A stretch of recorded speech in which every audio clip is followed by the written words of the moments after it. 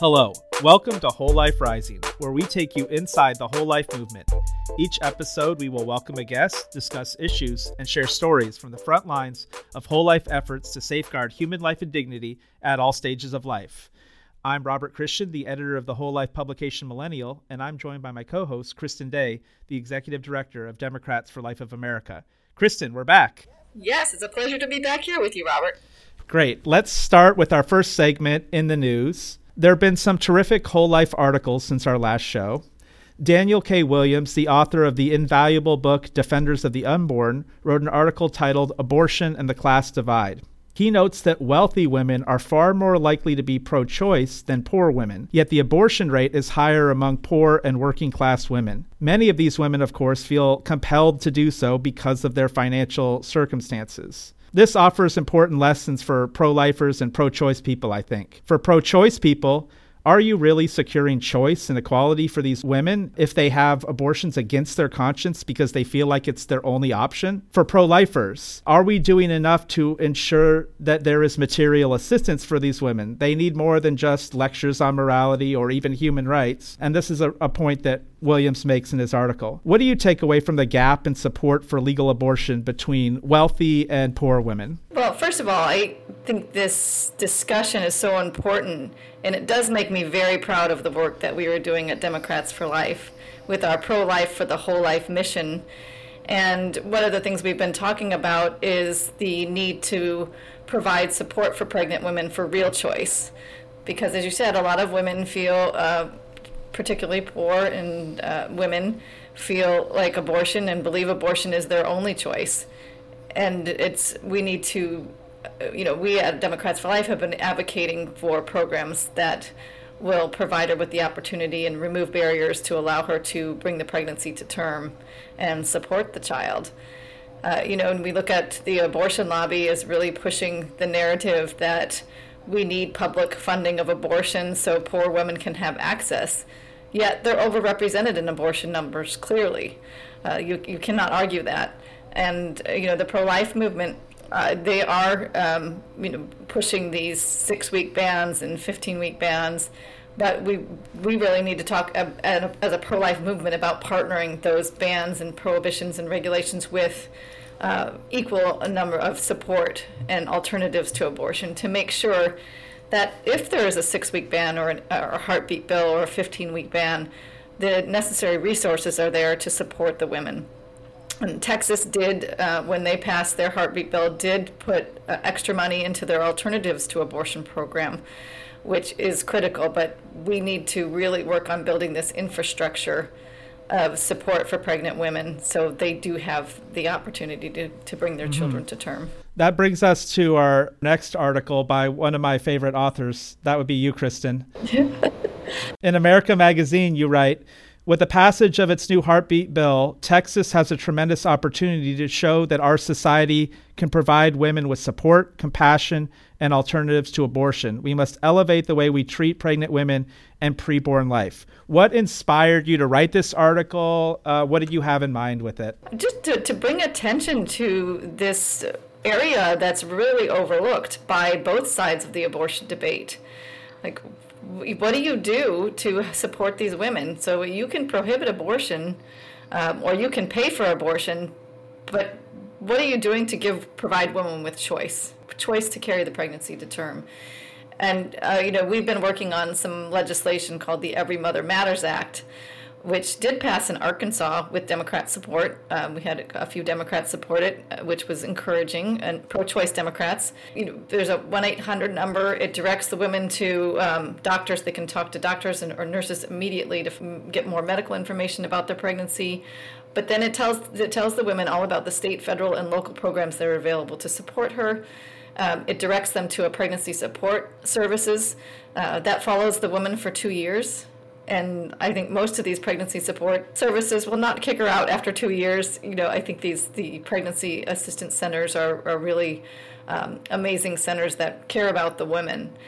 So I just think we need to bring more attention to this area that's overlooked and try to really provide that what women need when placed with an unplanned pregnancy or crisis pregnancy, and change the direction we're going on, the extremes, and look in the middle where the need is. Absolutely. The last article is by Tish Harrison Warren on the limits of my body, my choice, a popular phrase for both anti-vaxxers and supporters of legal abortion.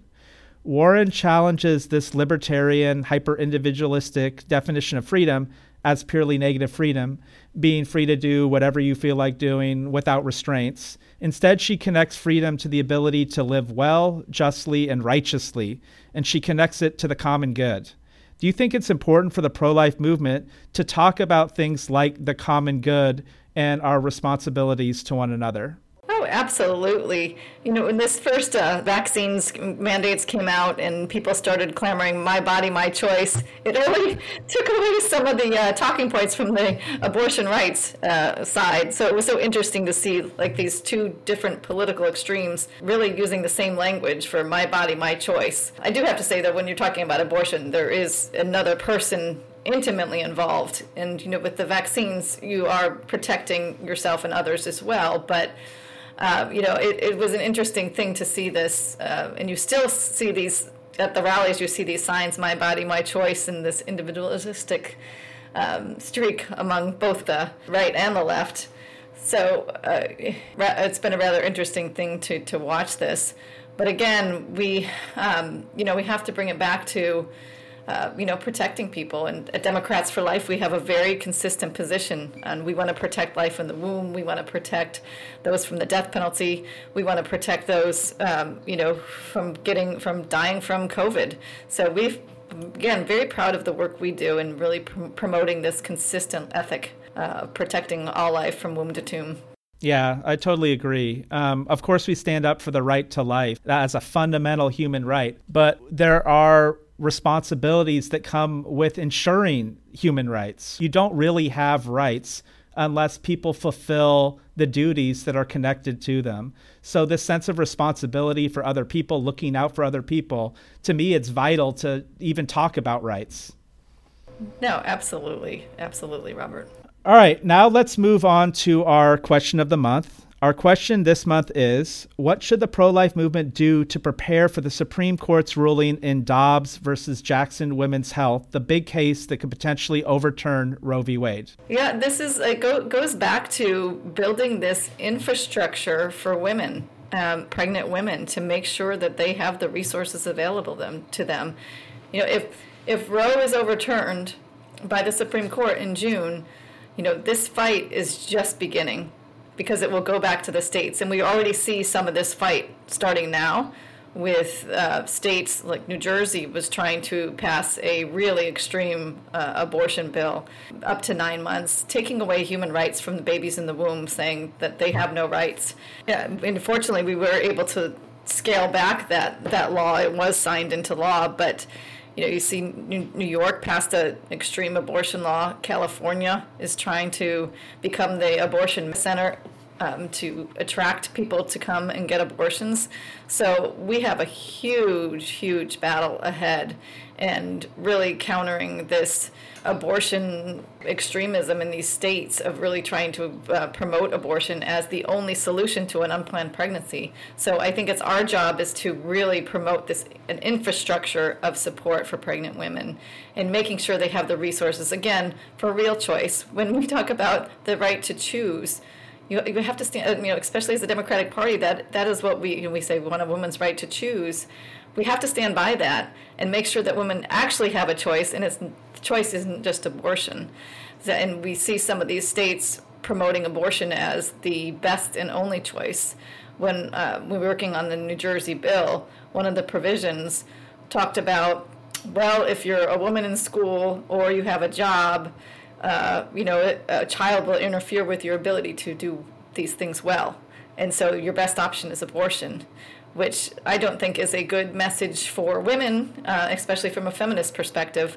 We can be mothers and we can have jobs, we can finish school.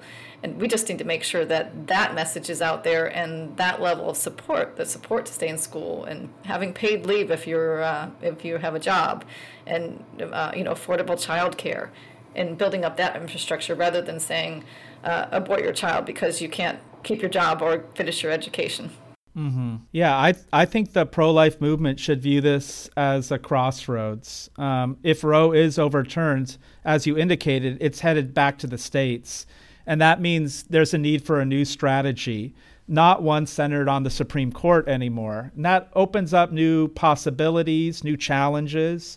And the prospect of common ground, who knows if it can happen, but I would like to see more people in the pro-life movement saying, okay, how can we support pregnant women? If it really is difficult for women to have a successful career and education, what can we do to help them keep their baby if they want to keep their baby?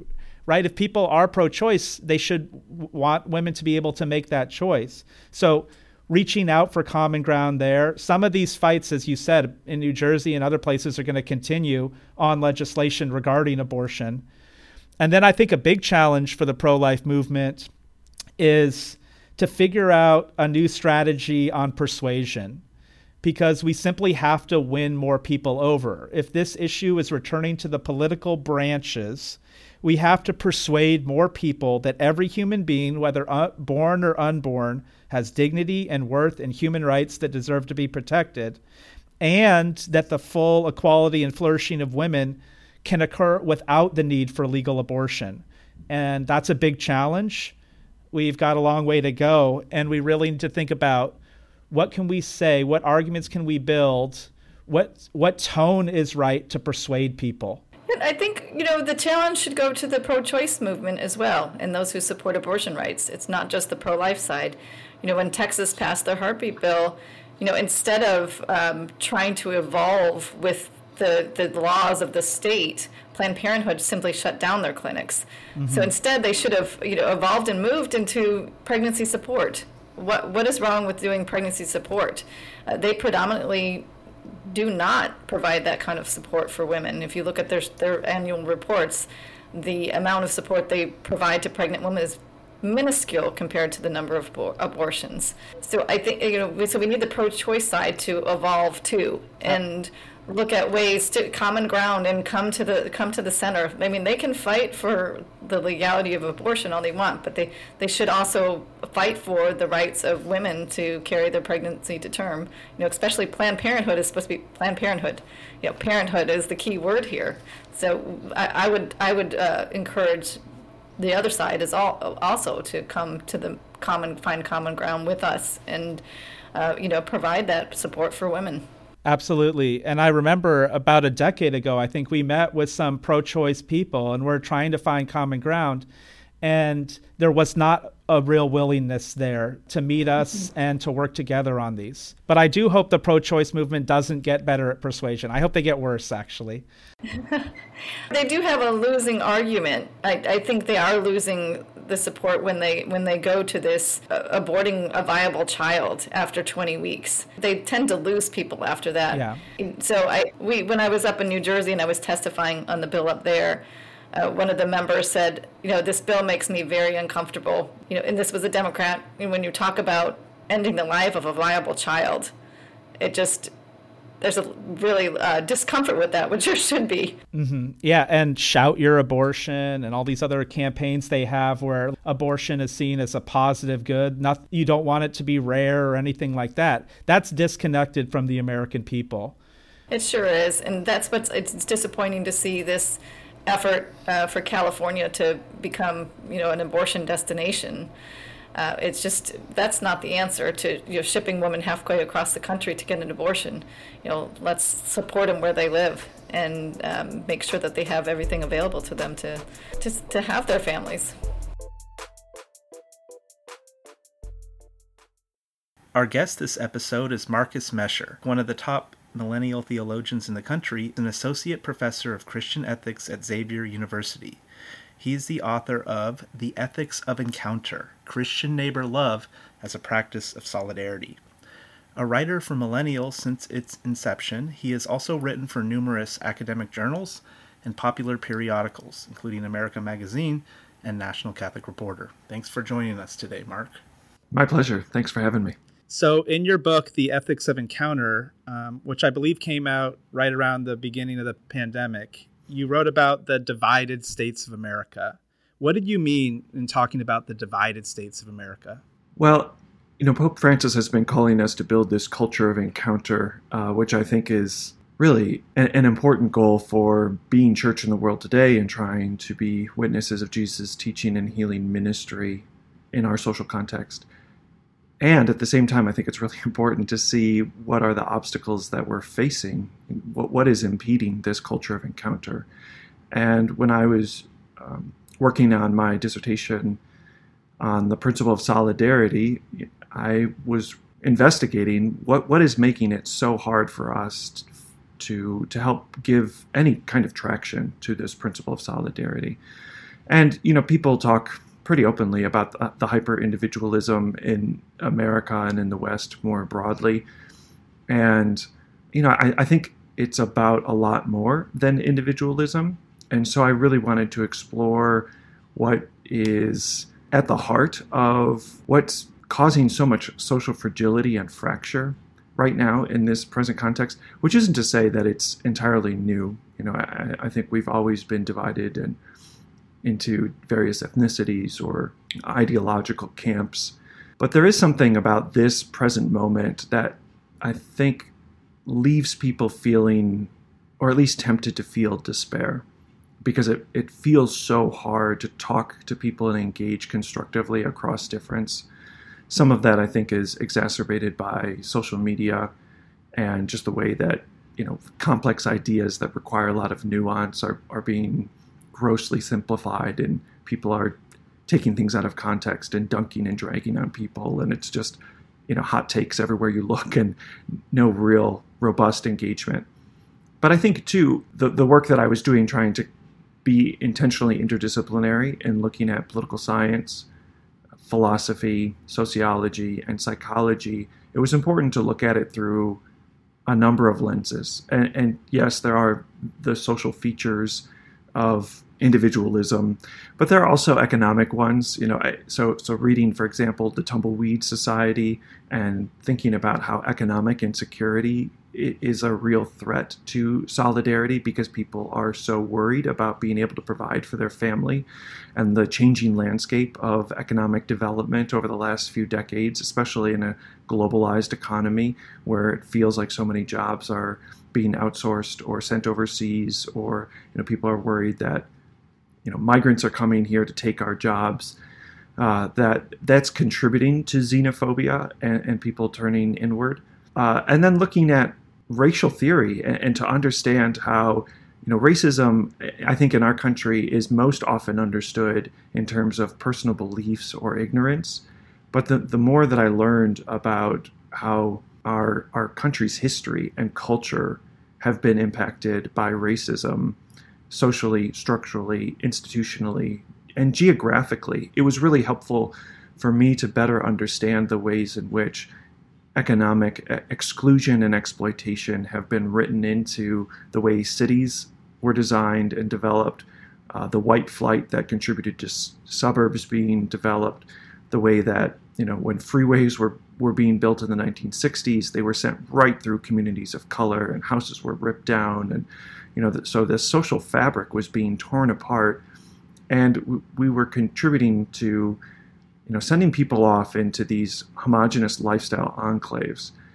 And so I think when you bring those things together, how divided we are when it comes to political ideology, when you think about the economic insecurity, when you look at how racism is geographic, it's not just personal bias or ignorance, and you start putting those pieces together, it starts to help make sense of why it feels like there is so much social fragility and fracture in this moment. And the way that I tried to build that chapter in particular was to try to help us move past those simple binaries of red state or blue state. I think that's so unhelpful because, as I point out in the book, about a quarter of Americans identify as Republican, about a third of Americans identify as left-leaning or Democratic, but that leaves about 40% of the country who identify as independent or who feel politically homeless. And so when we only think of things in terms of these binaries of right versus left or liberal or conservative, it really just is inaccurate, and I think it kind of imposes more division than is actually present. So there was a study that came out right as I was writing the book called The Hidden Tribes of America that showed that there's actually more consensus to a lot of the political and economic issues of our day. And so that was, I think, really interesting for me to kind of sit with that and think more about how underneath all the social fragility and fracture or the distrust and division that, is very popular in discourse about the state of our country right now, that there is room for common ground, and it takes a good degree of vulnerability and courage so that we can engage people across differences and discover the values that we share in common. Mm-hmm. You talk about that impacting sort of fragility and fracture in the country. What do you think the consequences are of deep partisanship, polarization, these divisions, even if they are stronger among elites or the people that we see in the media or on social media? What are the consequences? Well, I think it really does contribute to a sense of despair or fatalism. I try to be as politically active as it's possible to be with, having 3 small children and, being a full-time professor, balancing all of the balls in the air. And it feels like politically that the levers of power are stuck because of just the way that the country just makes decisions along partisan lines. We're seeing this right now with a Senate that's, split 50-50. And it just feels like, we're at an impasse. And unless you can really talk about things with a partisan hat on, we won't make any progress on any of the issues. So, I think a great example of this is immigration reform. Since the 80s, Americans have been profoundly dissatisfied with the lack of access to pathways to citizenship for undocumented immigrants or work visas, things of this nature. And there's been zero progress on immigration reform for the last 4 decades. And there's really no pressure on Congress to do anything about it. I mean, think about all the politicians who've talked about standing up for dreamers. And still, in 2022, we've had absolutely no progress on that. So I think, institutionally, it feels like we're at an impasse, and there's just not a lot of room for hope that we can get out of this gridlock or this really, I think, just full-throated partisanship. And then you scale that down from the institutional levels through the interpersonal and the individual levels. And I think it does contribute to a good amount of people just throwing up their hands and say, why bother? There's really not much room for anything to change. And so that was an important point of that opening chapter with the divided states of America is, because Pope Francis is calling us over and over to be agents of this culture of encounter, or, in Evangelii Gaudium, he talks about the need to initiate and sustain this revolution of tenderness. It's a profoundly hopeful-filled vision. And we see that in Laudato Si and Fratelli Tutti. And so we've got to find ways that we don't just fall prey to cynicism or the kind of skepticism that I guess kills the conversation before it even gets started. That's sort of political despair, right? Or the idea that there's despair in terms of changing things and advancing the common good.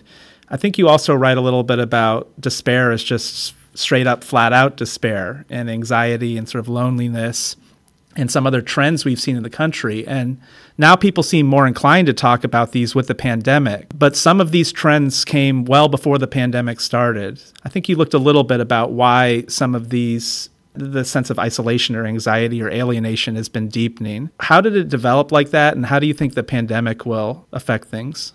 Yeah, so, I mean, there was some really interesting writing after President Trump was elected in 2016 about his ability to tap into anger, social anger.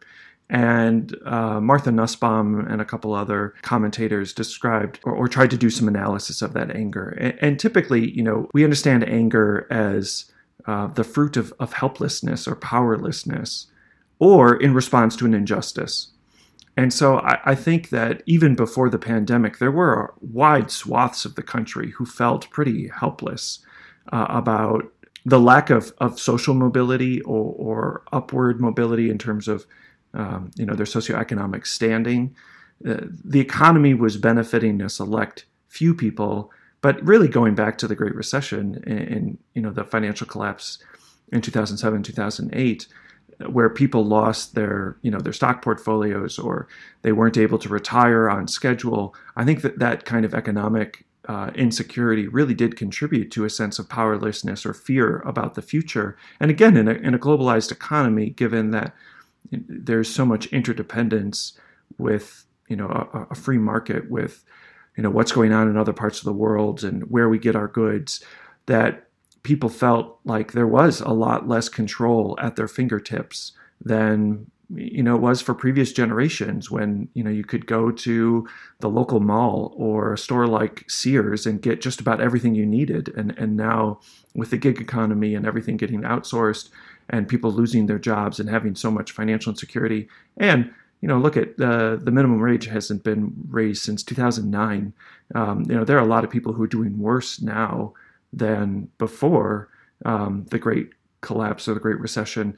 And so I think that all contributes to people really having a sense of dread for the future. And we see this, right? Like with fewer people getting married, fewer people having children, that there are a lot of reasons. And then you add on top of this the impending doom of the climate crises that we're facing, where 85% of the global population has already been affected by climate change. It gives people a lot of reason to really worry. And I think, I'm not trying to be a doomsayer, but I think that adding on what people are reading in the news or seeing on social media and the doom scrolling that people do, it can just compound all of those reasons to feel anxious or afraid, and to have a sense of distrust that our elected officials really don't have our interests at heart. I really don't know that I can trust my neighbors or my employers to have my back. And so I think, it's pretty easy for people to develop kind of this I do me, you do you framework, or this live and let live philosophy that just as easily becomes live and let suffer or live and let die. And that's just, I think, only exacerbates the social isolation and loneliness that really has come to the forefront through the pandemic. But as you point out, those roots were there long before COVID arrived on our shores. One of the most interesting books that I read in while I was researching my book is a book called Loneliness by Gerald Arbuckle, who's in Australia, and he was tracing just the rising rates of loneliness, the number of people who report being really dissatisfied with their relationships, the people who feel like they don't really count, matter, or belong, even if they're married, even if they're professionally completing their goals and successful economically. And so I think there are ways in which we can tie that into a society that is hyper-individualistic and thinks that we have to solve all of our problems by ourselves. The amount of time we're spending with our screens and the imprint of social media that is kind of like compare and despair on steroids. I mean, now there's quite a lot of data that show that the more time we spend on social media, the higher the rates of sadness, anxiety, depression, and social isolation, which is really counterintuitive. We use our phones to connect with other people, but they end up making us feel worse about ourselves and more alone than before we picked up our phones. And so I think all of this is contributing to, I think, not only a lot of social isolation and anxiety and insecurity, but also because it's becoming so prevalent, it's giving us more chances to address some of the root causes, and especially the way that this is impacting young people. I was having a conversation with the medical director of Children's Hospital here in town. Cincinnati Children's is, a top 3 pediatric facility, so they feel a lot of pressure to be able to really address community and national and even global pediatric needs. And the doctor was telling me that, before the pandemic, they were seeing maybe, like 100 cases a year of mental health crisis among young people. And right before the pandemic hit, so like in December of 2019, it had already quadrupled.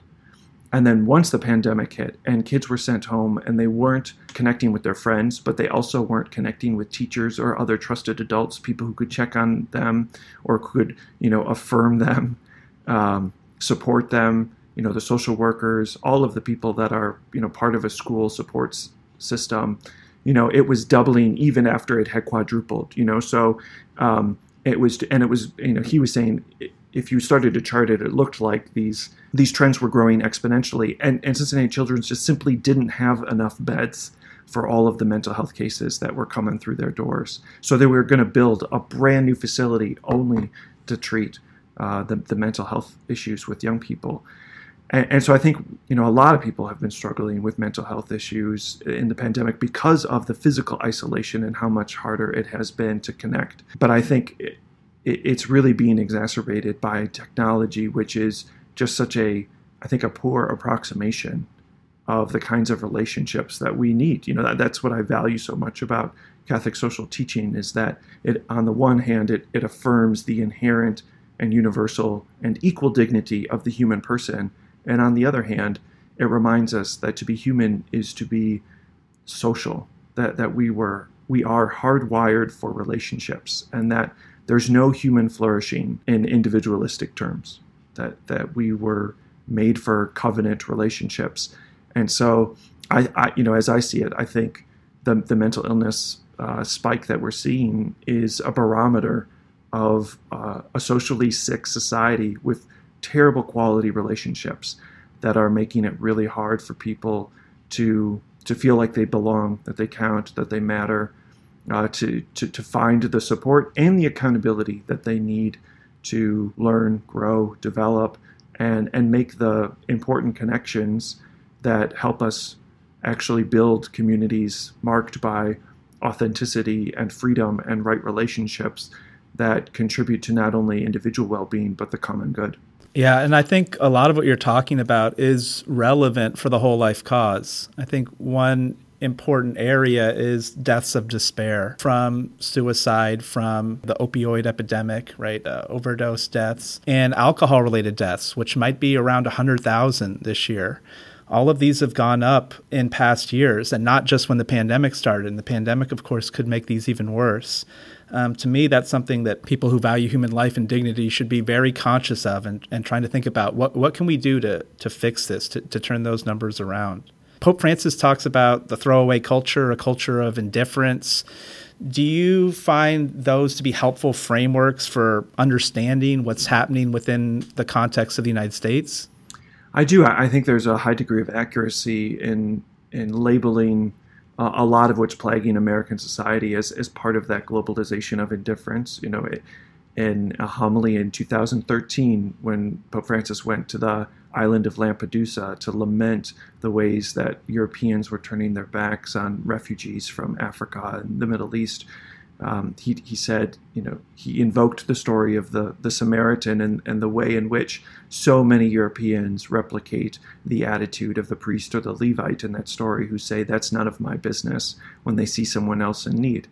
And I think that's something we certainly are guilty of in the United States, where a lot of people maybe rightly feel overwhelmed and just say, I can't possibly care about other people's problems, or they've kind of fallen into, maybe again because of our phones, just so much distraction that we don't even know how to tune into, how to empathize with, how to understand what other people are carrying. Last semester, I was teaching All About Love by Bell Hooks, and my favorite chapter in that book is a chapter on love as a healing force. And Bell Hooks makes this claim that healing is rarely, if ever, done in isolation. She argues that healing is an act of communion. And I lifted this out of the text for my students and asked them, to assess the strengths and weaknesses of her claim, or, to respond to it. And every student but one in a class of 28 rejected the idea that healing is an act of communion. So in other words, 27 of the 28 students thought that healing is an individual task, that it's up to me, that you have to rise and grind, or, pull yourself up by your bootstraps, or, just get over it, or work on this maybe in the privacy of a relationship with a counselor or a therapist, which was just absolutely shocking to me, that outside of one individual who really did see friends and family as indispensable for the work of healing, everyone else thought, I can't burden other people with what I'm carrying, and they are not obligated to help me in any way, even if they love me, to help me with what I'm carrying.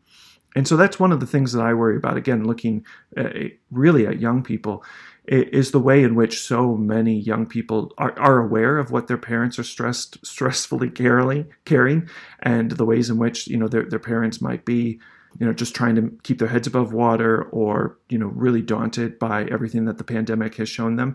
And so they've kind of bottled up these feelings and kept them to themselves, and they don't know how to ask for help or let people in. That vulnerability is not something that we model well for our young people in a way that, really leads to mutual respect and a deep compassion and a moral responsibility for taking care of one another in a social way. And so I think, just given the work that Pope Francis is doing with this globalization of indifference and the throwaway culture, it is a prophetic critique, and it raises these problems as moral problems and also as spiritual problems. And I think it's living in an increasingly secularized context where fewer and fewer people identify with institutionalized religion, who are participating in weekly religious rituals as part of a faith community, that we're failing to make the connections between social problems or political problems or economic problems or ecological problems as spiritual problems and as moral problems.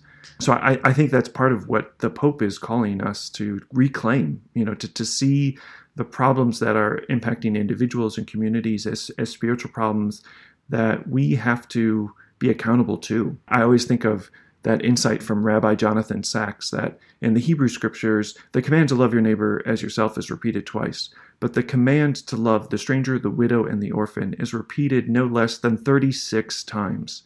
And scholars point out that the stranger, the widow, and the orphan, those were individuals that, most people think they didn't owe anything to. They were protectionless, they were powerless, they were expendable.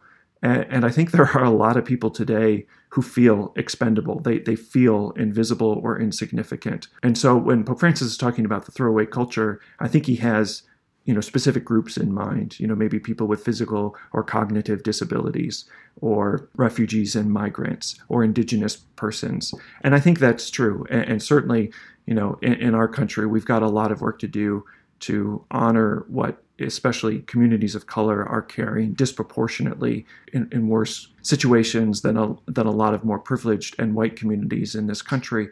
But I think, there are people who feel discarded everywhere you look, in almost every home or neighborhood or parish. That was one of the things that I was most saddened by when I did some research in response to the synods on marriage and family in 2014 and 2015, and I was combing through responses to the 73-question survey that was issued by the USCCB, and in reading the responses to that survey, when people talked about how they really didn't feel like their local parish cared about them or was in touch with their needs, that was kind of true across the board. But there were groups of people, like the divorced and remarried, and widows in particular, who felt like the church almost never saw them, almost never reached out to them. And single people were another category of people who just felt like they were among those people that just, because they don't fall into kind of the typical way that we imagine the American family, that they just were socially and even religiously insignificant. So I think what Pope Francis is talking about is important, but I think we have to kind of pull back and see it at the macro view, or just a wider lens than thinking about it only with a select few kinds of groups, which isn't to say that the pressing needs of the most vulnerable or marginalized shouldn't make serious claims on us. So I'm a serious advocate for the preferential option for the poor and vulnerable. And I also think that it's important to point out that there are poor and vulnerable people everywhere we look. If our sense of community is fraying or in pretty bad shape, along with a sense of solidarity, responsibility to other people, what can we do to start rebuilding that concretely? Yeah, I think if the pandemic has been anything, it's been an indictment of a total absence of solidarity in American culture. I think the unwillingness of people to make sacrifices for other people, whether they have pre-existing health conditions or compromised immune systems, or even now, I have a daughter who's 3 who isn't in a position to be vaccinated yet. And I see so many people who just want to be done with the pandemic. And because they're vaccinated and boosted, they're ready to be done, but they don't think about the consequences of other people who can't be vaccinated, who aren't eligible yet, or who still are dealing with comorbidities or other health factors that keep them at really high risks. And so, that philosophy of I do me, you do you, or you stay in your lane, I'll stay in mine, it sounds really nice. It sounds like radical, tolerance or non-judgmentalism. But it's a lie, right? Because it ignores the fact of reality, which is other people are impacted by the decisions we make, and we are impacted by the decisions other people make. It ignores the interdependence and the interbeing of what it means to be human. And so, to answer your question directly, I think we have to make room for our encounter. That we have to keep trying to engage people across differences of opinion. And it's really hard work because so many of us do live in these homogenous lifestyle enclaves where we're surrounded by people who look like us, who think like us. As you may recall from my book, I point out that, at least according to the research I had at my hands, at the time, 3/4 of white Americans didn't have a single black friend, and 2/3 of African Americans didn't have a single white friend. There's so much that we don't understand about what it's like to be someone other than me. And it's because we don't have relationships, like really robust relationships, not acquaintances or coworkers or neighbors, but people that we're willing to talk about political issues with or economic issues with and really listen. And that's why I so appreciate this vision for a culture of encounter that Pope Francis has put forward and championed over the almost 9 years of his pontificate. Because I think we really need to see ourselves as artisans of a culture of encounter in which everyone has a role to play. We just marked the passing of Archbishop Desmond Tutu, and I had the great honor of spending some time with him when I was in college.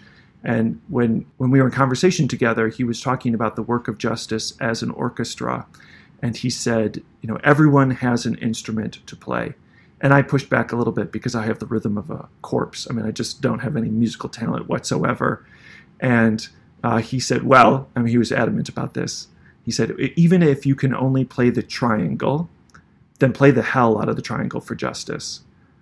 And that's always stuck with me because I think there are a lot of people who just want to excuse themselves from the social or political or economic problems we're facing or say, I've got enough on my plate. In that way, it really goes back to the priest and the Levite and the story of the Samaritan and that globalization of indifference to, when people say, that's not my problem or what can I do? And Jesus says, in that story that we have to go and do likewise as the Samaritan, which isn't to go and do exactly the same, but to think analogically about what I can do where I am, according to my means and limitations, no more and no less. And I think that's the invitation that, for all of us, that, if we throw up our hands in despair at the lack of solidarity in our society or the fraying social fabric in our communities, that we've got to look ourselves in the mirror and think about, what am I actually making time for? And people will say, well, I don't really know how to make time for anything more. But I think, again, that's why this is a spiritual problem.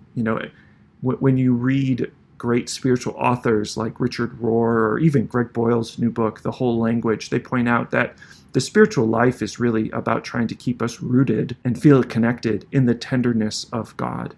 To be tapped into the presence and power of the divine that's always and everywhere present. And in order to have that consciousness, there are things we have to evict out of our life because they're distracting us. I don't know if you ever read the Screwtape Letters by C.S. Lewis, but I think that actually started as a serial column in the newspaper during World War II, when C.S. Lewis was lamenting the way in which so many people were indifferent to what the Nazis were doing in Germany and the way that the Third Reich was encroaching on people's rights and spreading evil, and most Britons were just kind of going on with their lives, saying, thank God we don't live in Germany or Poland. And in that book, C.S. Lewis takes the position of a senior demon training a junior demon on how to turn people away from God. And it's fascinating the way that C.S. Lewis is arguing that the devil can tempt us by playing on our insecurities, but more than anything, just distracting us from what really matters. And I worry, as a moral theologian, just the ways in which our phones and our screens more generally do distract us. I mean, even before the pandemic, there were studies that were showing that parents were spending more time watching Netflix than they were interacting with their children. And I understand people are tired and they're burned out, and the state of the world can be overwhelming. But I think we've really lost a discipline, to figure out, like, this is my time for self-care, and not just to doom scroll forever or binge, hours of Netflix, or to just keep playing videos on YouTube on a loop, or just, watch TikTok for endless amounts of time.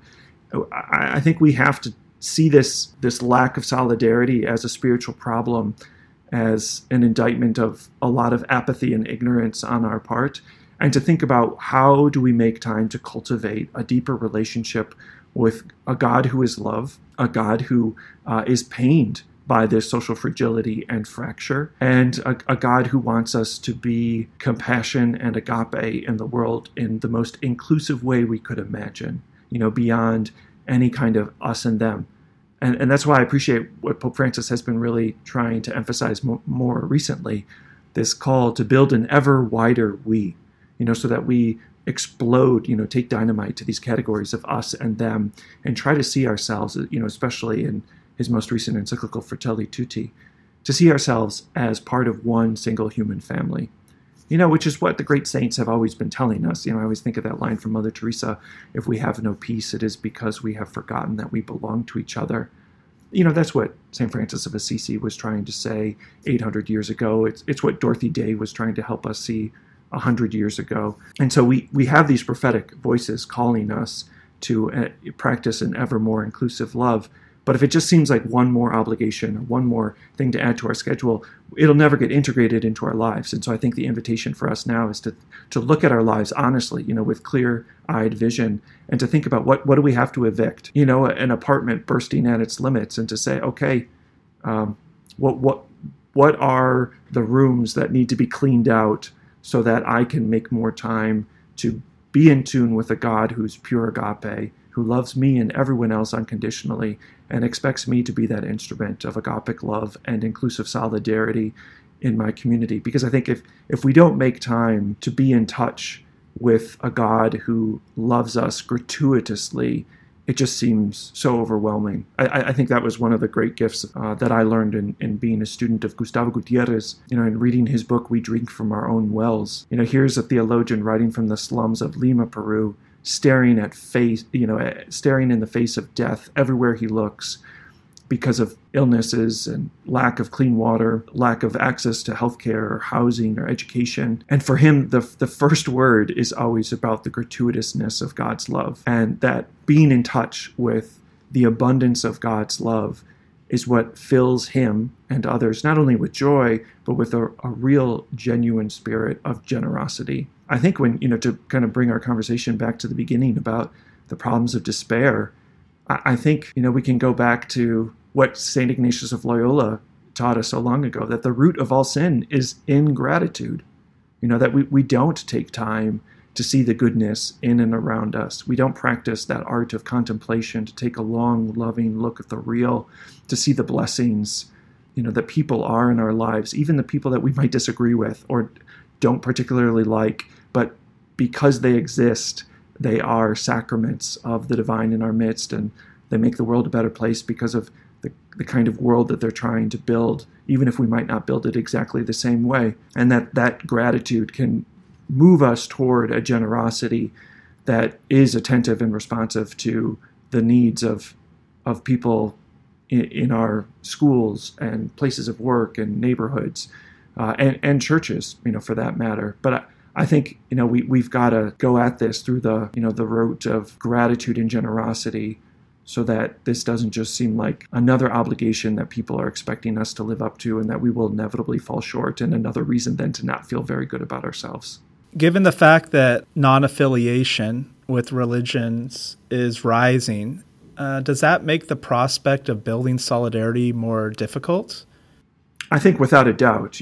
I think, if you look at society, you can, consider it on scales of ranging from the individual to the interpersonal to the institutional. And when people disaffiliate, we not only lose that tie to the macro level and the institution affiliation that can help us see, like, okay, we might have different politics, or we might shop at different stores, or we might not share a racial or ethnic identity, but because of this institutional affiliation, I can feel some kind of affinity or respect for you. That I think it's only compounding kind of the, what Charles Taylor describes as like this atomizing of society, where it just becomes more individualistic.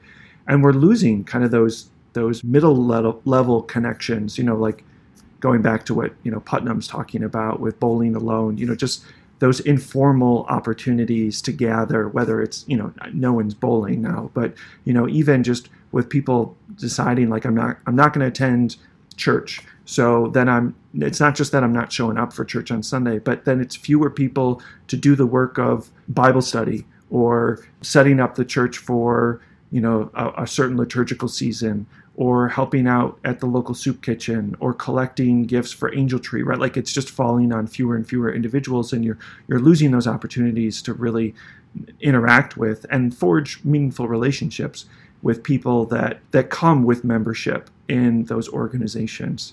And I think for me, that was, I think, the most important insight that I took away in doing the research for my book is that because we live in an individualistic society, we always think about the moral life in terms of individual accountability or individual moral formation. Like these are the virtues that I need to habituate so that I develop the kind of character that is good and loving and pursues justice. But psychologists and sociologists tell us that actually moral formation happens mostly through relationships and shared practices.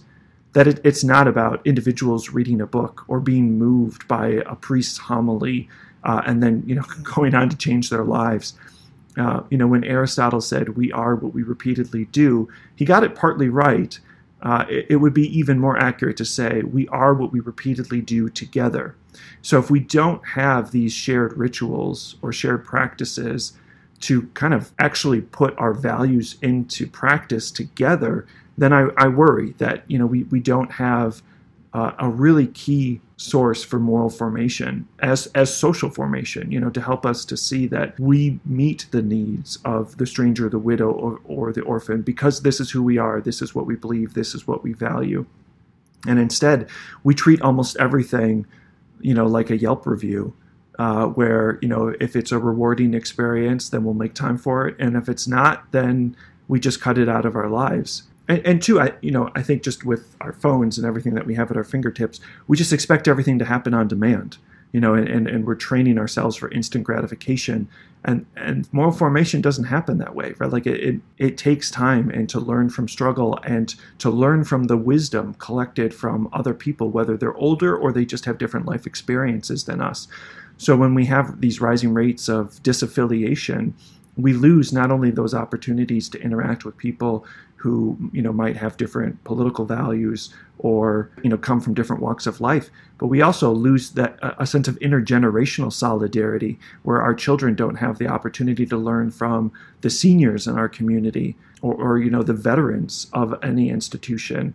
And I worry about that lack of intergenerational solidarity, because we are kind of isolating, and you have younger families who are just circling the wagons and focusing on them. And I get it, with children ranging from ages 3 to 12, I feel like I've got a lot on my plate.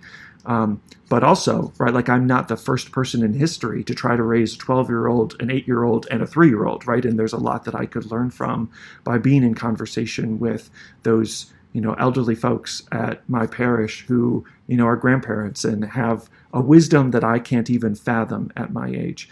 And so I think that we have to think about what are the ways in which we are forming people today, and how do we resist that impulse to instant gratification or getting everything on demand, or the consumer mindset that kind of, well, it's very utilitarian. I will only make time for things that benefit me or that entertain me or that make my life easier. And then it makes it easier to cut out the things that just seem like a struggle or inconvenient or uncomfortable.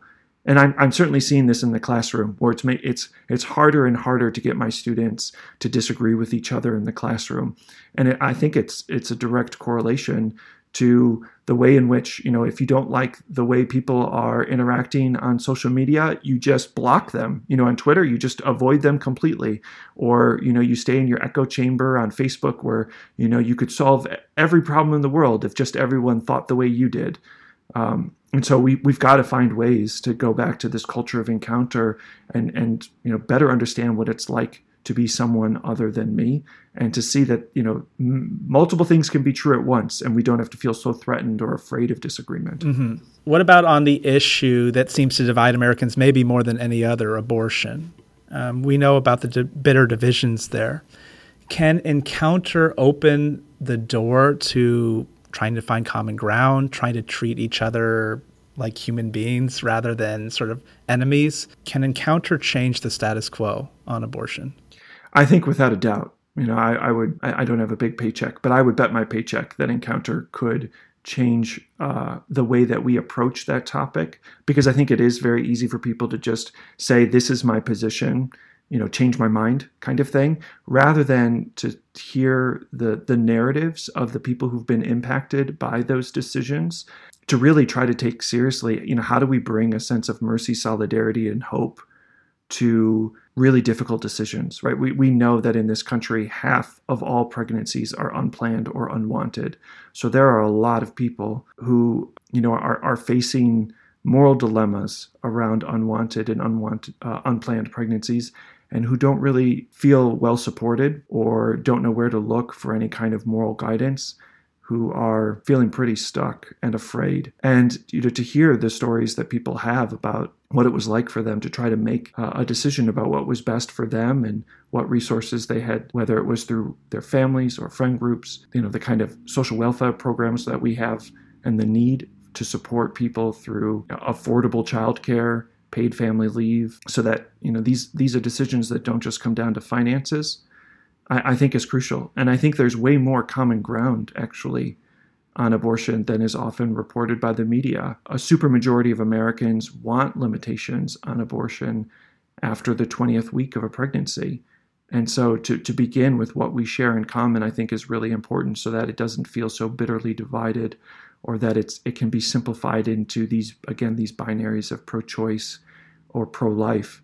And to think instead of how do we support families in crisis or women in crisis, how do we make sure that we're providing for the children whose parents elected to carry them to term and try to provide for them postpartum, which I think is something that we have to do a lot more work on politically, economically, and socially. And as someone who identifies as pro-life, how do we create a culture that does really value the life of the unborn and the life of the mother, because we do have two lives at stake here, and the autonomy of the mother is important, and the dignity of unborn life is also really important. And so to think about how can we learn from the narratives of those mothers who are wrestling with what is the best way for me to take care of this unborn child, and what are the things that I need, and how can we, again,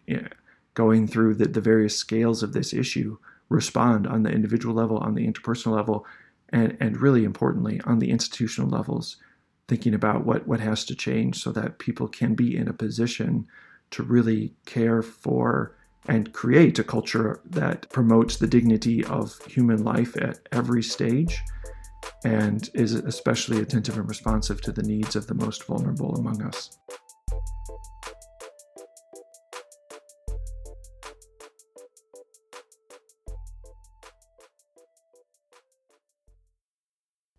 Our last segment is On the Ground and on the Hill. Last month was the March for Life. How was this year's march? Was it any different than it's been in past years? Well, the March for Life this year, I think there's a lot of optimism about the Dobbs case. So people were very excited to be there and be together and marching. And I think for Democrats for Life, we had a great crowd with our big banner, Pro-Life for the Whole Life. And we did receive a lot of attention because of our breakfast was supposed to be at Busboys and Poets, and they canceled us 10 days before the event because of our pro-life stance. And I guess Planned Parenthood was unhappy with us using the same venue as they did, and so we had to find another venue. But there was still a lot of just optimism, I think, over the potential to have Roe overturned. And it's always great to get together with my pro-life Democrat friends and and have great conversations. So it was a very good event. White supremacist groups also showed up at the march, and I think one white supremacist actually harassed some Black whole-life activists. Jeannie Mancini released a statement condemning these racist groups. Can you describe what you witnessed and what you think is the best way when groups like this show up at the march or any pro-life event? Yeah, I was actually very encouraged the way the police handled the white supremacists, because they were behind the police line with the abortion rights protesters. So they were not there to support our mission to protect life. Obviously, they only want to protect white life, so they don't have a lot in common with the people who were marching there. But we were with our friends, pro-life, pro-black, and new wave feminists, getting ready to line up. And one of the white supremacists, I think, got loose and walked by our group. And basically he said, "There's a civil war coming and you are all going to die," which was, we all looked at each other just confused, and then he just kept walking away. Like, what is, it was just a very confusing moment. But there was a newspaper report that came out that said that white supremacists are taking over the march, which was just really lazy reporting. And I did message her and said, I was there, this is what happened. The white supremacists were not part of the march. They were actually behind the police line, and the people who marched, there's a very diverse crowd of people out there marching for life. Yeah, I do think it offers an excellent opportunity to show that universal commitment to human dignity. Perhaps in the future, if we know these groups are coming, we can call them out by name, say you're not welcome here, we don't want you here. This is antithetical to everything we believe. Right. I don't think anybody who was marching with us wanted these white supremacists there, which they were not. Again, they were behind the police line. We would consider them protesters, not part of the march. They were with the abortion rights people on the other side of the line. Thank you, everyone, for listening to our latest show. Whole Life Rising is brought to you by Democrats for Life of America and Millennial. We want to thank Democrats for Life for taking the lead in fundraising for the show. If you'd like to support the show, please visit the Democrats for Life homepage or our show notes. And please subscribe to the podcast and give it a good review if you'd like to hear more. Until next time, thank you.